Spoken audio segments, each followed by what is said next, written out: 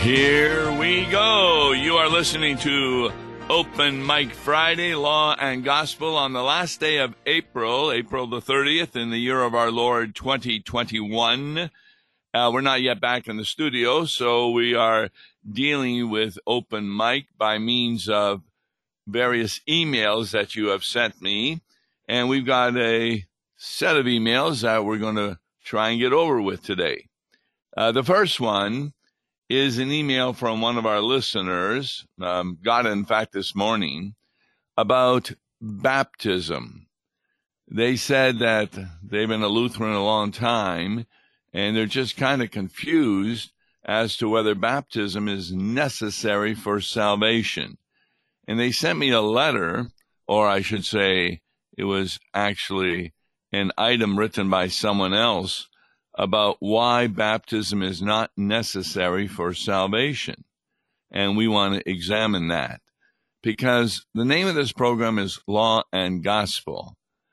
We've said how many times, if you ever tell someone to do something that is a work on their part, that is law.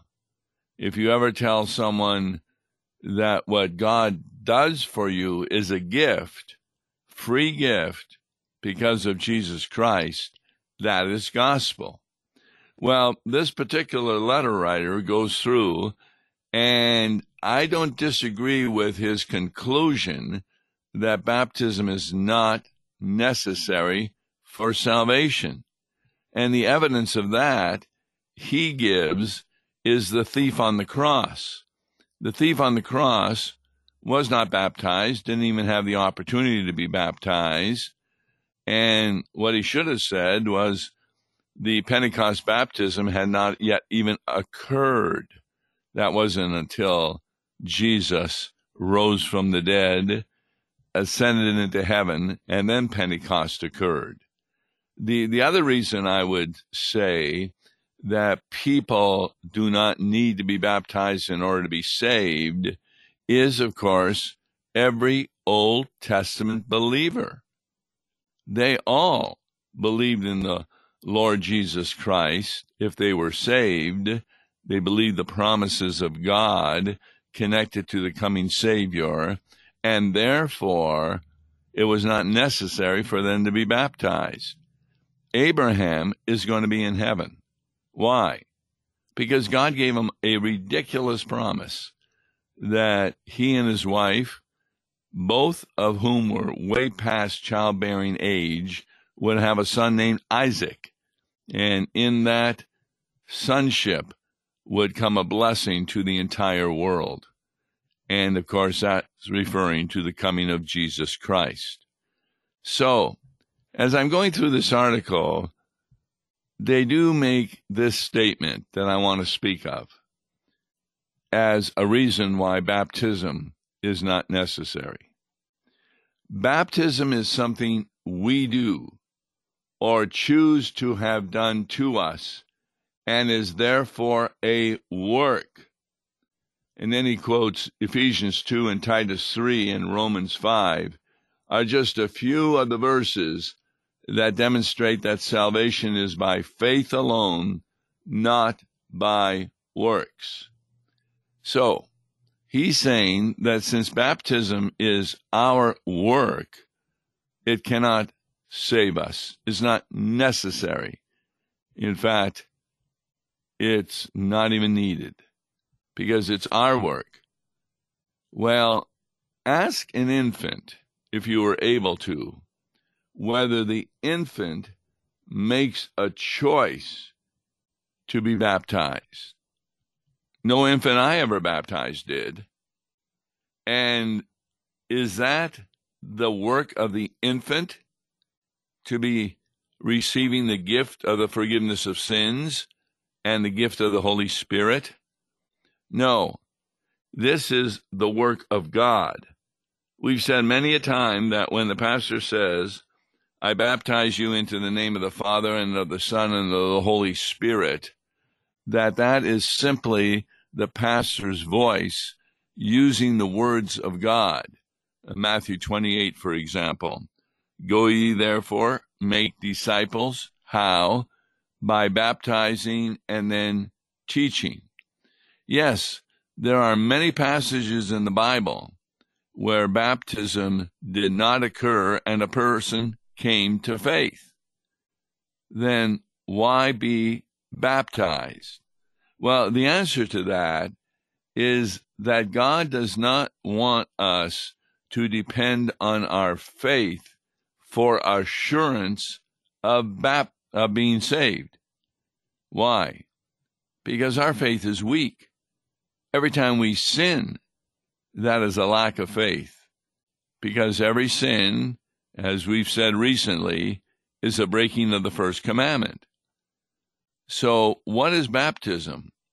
Baptism is a sign from God that he has personally delivered to you the gift of the forgiveness of sins, as well as the gift of the Holy Spirit. So for a Christian, we would not say, well, I know I'm saved because I did the work of baptism. No. You just simply say, I am baptized. Why?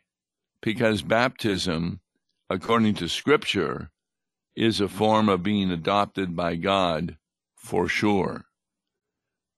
Even in reality, a person who is an orphan does have a parent, but they may not know who that parent was. And therefore, a number of children who get adopted want to seek out their original parents. And when they find them, that doesn't make them more of a child of those parents. It just gives them an assurance as to who the parents were. Baptism is similar. You can be a child of God and not have the assurance for sure, because the only thing you can look at is your faith. Now, you may believe that Jesus Christ died for my sins, and that is assurance. But the ultimate assurance is that God brings you into the family through a promise, and that's really important. So, while I agree that baptism isn't necessary for salvation, I don't consider it a work we do and therefore say that's why it's not necessary, because nobody is saved by our works. That's like saying, like, when I was born through my work of leaving the womb of my mother. You see how ridiculous that is? Nobody looks at the child and says, good job, child.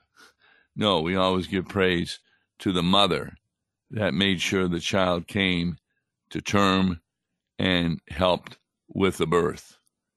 Similarly, therefore, baptism is a way in which God adopts us into his family, and it is by his work, not by our work.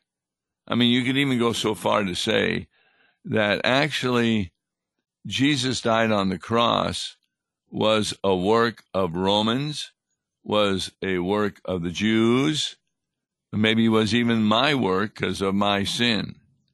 And therefore, that's not a way I can be saved. You see how ridiculous that is? That we put everything under my work? So this is a wrong example of the distinction between law and gospel. Namely, that baptism isn't necessary because it's a work we do. No, baptism is really necessary for us to have an assurance, because in baptism there is a promise from God that he provides us two gifts, the gift of the forgiveness of sins and the gift of the Holy Spirit. All right. A second email that also arrived this week kind of is a criticism of what I often say. So let's read that. Dear Pastor Baker, you have a passion for using questions to get people's attention and to get them to think out of the box to gain a new spiritual insight. This email is intended to celebrate that technique. You frequently reference the question, who gets all the credit for our salvation? You profess that the correct answer is Jesus Christ, usually to help people realize that salvation is possible through Jesus alone, without any help or contribution from what many people consider are their good works. So now, using your question technique, how about if we ask the question in a little different way? Does Jesus Christ deserve all the credit for our salvation? So that's the question from this email writer. And then there's a space in the email with her answer below it. And she says, or writes, this space below is intentional. Please read and answer the question above before advancing to the answer below. And the answer below is her answer. So once more the question, does Jesus Christ deserve all the credit for our salvation? The answer, she says, is actually no to the question. It is true that Jesus did indeed take the sins of the world on himself to the cross, suffered, died, and rose victoriously for the forgiveness of sins, salvation, and eternal life for all people. Jesus Christ is the center of the salvation story. But that is not the whole story. It is true Jesus did all his saving work for us graciously, but it was his loving Father who commissioned Jesus to come to earth to do the Father's saving will. Even though God the Father sent Jesus, and Jesus did his Father's will willingly and perfectly, we would still not be saved without the faith-saving, sanctifying work of the Holy Spirit, who enables us to believe that what Jesus did, he did for us as our personal substitute, since we were unable to save ourselves or contribute to our salvation in any way.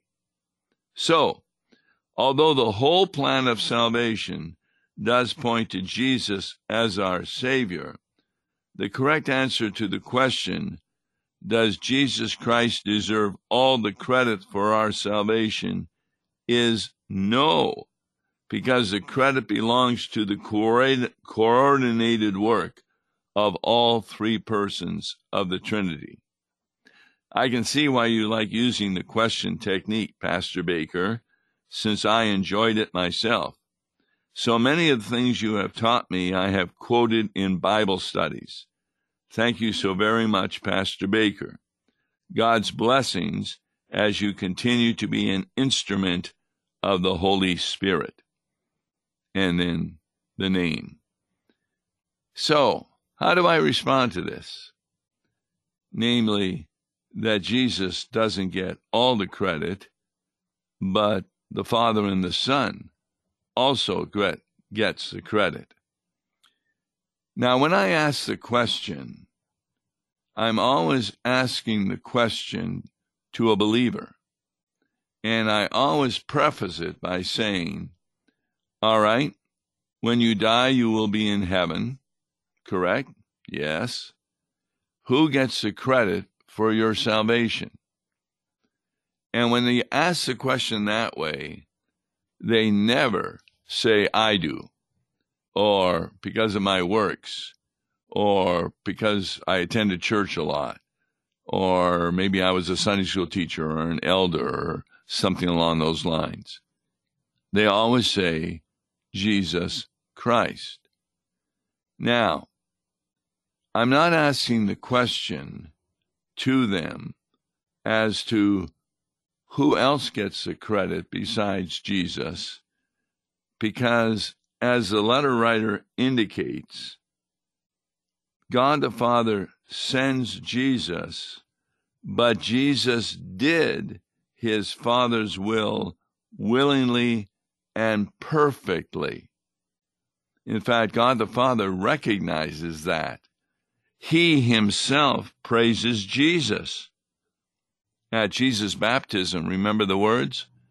"This is my beloved Son, in whom I am well pleased." And then you've got the transfiguration, where God the Father speaks from the cloud. "This is my beloved Son, in whom I'm well pleased. Listen to him." Now, does that mean we're not to listen to the Holy Spirit or God the Father? No. The point I'm trying to make is that had Jesus not willingly and perfectly did what God the Father asked, then we would not be saved. So a similar situation may be like this, that my father says, there's a location where people get free food. In fact, I live in Oberlin, Missouri, and we were driving by the park, and there were a whole bunch of people, and there was a big sign, "Free food." And they were coming to get free food because of the virus. Many of them were out of work. Now, if I took free food there and somebody asks me, "Who gets the credit for you bringing the free food?" It was my decision to do that. Yes, my father indicated to me that there was an opportunity to give free food to that place so others could be fed. But I would be the one who gets the credit. I could have ignored my father, did something else. So would we say that my father gets the credit for me bringing the free food to that place? No. I'm the one that had to make that decision. In fact, in the lessons that we have been looking at in recent Sundays, Jesus makes very clear that the Father has given him the authority to put down his life and to take it up again. Jesus says, "Nobody takes my life, but I lay it down voluntarily," which he did on the cross. When all the Old Testament passages were fulfilled, the last one being, "I thirst," he took a drink, said, "It is finished," and "Father, into thy hands I commend my spirit," and he gave up his spirit. See, that's Jesus doing all that work. Now, if you're asking the question, does the Father and the Spirit contribute to therefore our being saved? Well, there's no doubt about that. In fact, it's very clear that it's through the sanctifying work of the Holy Spirit that enables us to believe that what Jesus did, he did for us as our personal substitute. But it's kind of like, let me give another analogy. Let's say a good friend of mine dies, and he leaves me an inheritance of, say, $10,000. And I'm unaware of that. Then his lawyer calls me and asks me to be at the reading of the will, and I find out from the lawyer that I have a $10,000 inheritance. And somebody says, "Wow, who gave you that $10,000? And I say, "Oh, the lawyer did." No, it would be my friend. The lawyer was just the spokesman to announce to me that that gift had been given. And that is the work of the Holy Spirit. The Holy Spirit announces to us the gift of the forgiveness of sins, the gift of the robe of righteousness. And yes, he enables us to believe that what Jesus did, he did as our personal substitute. And he makes it very clear it's because there is no work we could have done to save ourselves or contribute to our salvation in any way. And notice the previous email we read about baptism. Baptism is not our work. It's the work of the Holy Spirit, who then transfers to us the benefits of Christ's death and resurrection. So, I'm not going to disagree with the email writer if you change the question a bit. Does Jesus Christ deserve all the credit for our salvation? That question would include, in my mind, how I'm even saved. And remember the Apostles' Creed? God the Father primarily is creator, Jesus is the Redeemer, and the Holy Spirit is the sanctifier. But if you ask the question, for those who are in heaven, who gets all the credit for salvation? The answer would be Jesus, because had he not obeyed the Father, then none of us would be saved. This technique of asking questions, who do I borrow that from? Well, you could say you borrow it from Martin Luther, because the entire catechism is an answer to the question, what does this mean? Like the second commandment, thou shalt not take the name of the Lord thy God in vain. What does this mean? It means that God has given us the gift of his name, and therefore we are not to misuse his name in swearing or using witchcraft. We talked yesterday about tarot cards, that we ought not be participating in them, because people do that to get hope and comfort about possibilities of the future. And that's impossible. So many questions Martin Luther asked and then gave the answer on the basis of Scripture. I really borrowed it also from Jesus himself. If you go through the New Testament, he asks many questions. And even when he appears in the Old Testament as the angel of the Lord, he asks questions. Now, my technique, I try and begin every sermon with a question. And the question is usually on the basis of part of the readings. We have 4 readings every Sunday in the 3-year plan. And the first one is a psalm. The second one is an Old Testament reading. The third one is the epistle. And the fourth one is the gospel.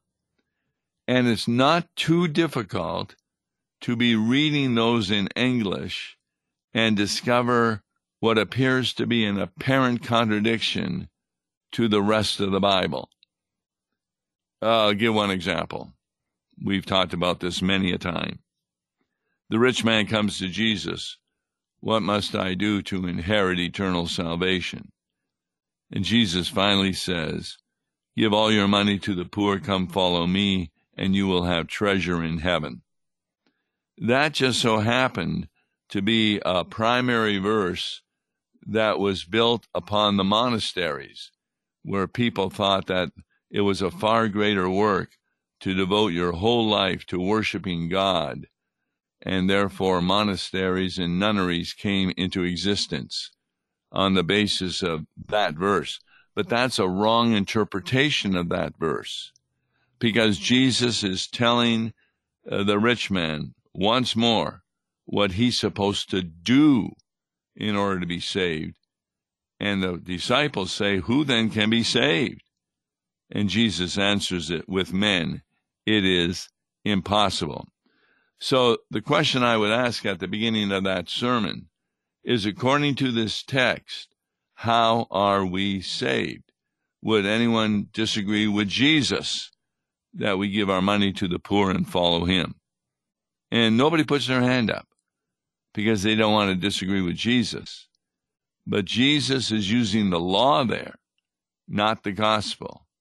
And therefore, we would disagree with Jesus that is the way of salvation, as he later makes it very clear at Pentecost, be baptized, and you will receive the gift of the Holy Spirit and the forgiveness of sins. So, appreciate these emails.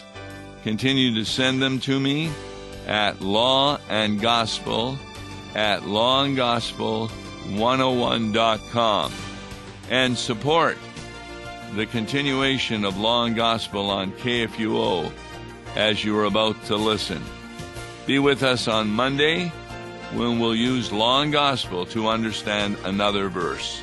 God bless you. Listen to Law and Gospel each weekday morning at 9:30 on KFUO. For a tax-deductible gift to Law and Gospel, please make your check payable to Concordia Mission Society and mail it to Tom Baker, P.O. Box 28910, St. Louis, Missouri 63132. To give online, visit lawandgospel101.com or call toll-free 1-877-267-1962. Views and opinions expressed on Worldwide KFUO may not represent the official position of the management or ownership of KFUO, the Lutheran Church Missouri Synod. If you'd like to comment on programs or topics heard on Worldwide KFUO, write us at KFUO, 1333 South Kirkwood Road, St. Louis, Missouri 63122. You can also leave a question or comment on our comment line at 314-996-1542. We are the messenger of good news, Worldwide KFUO.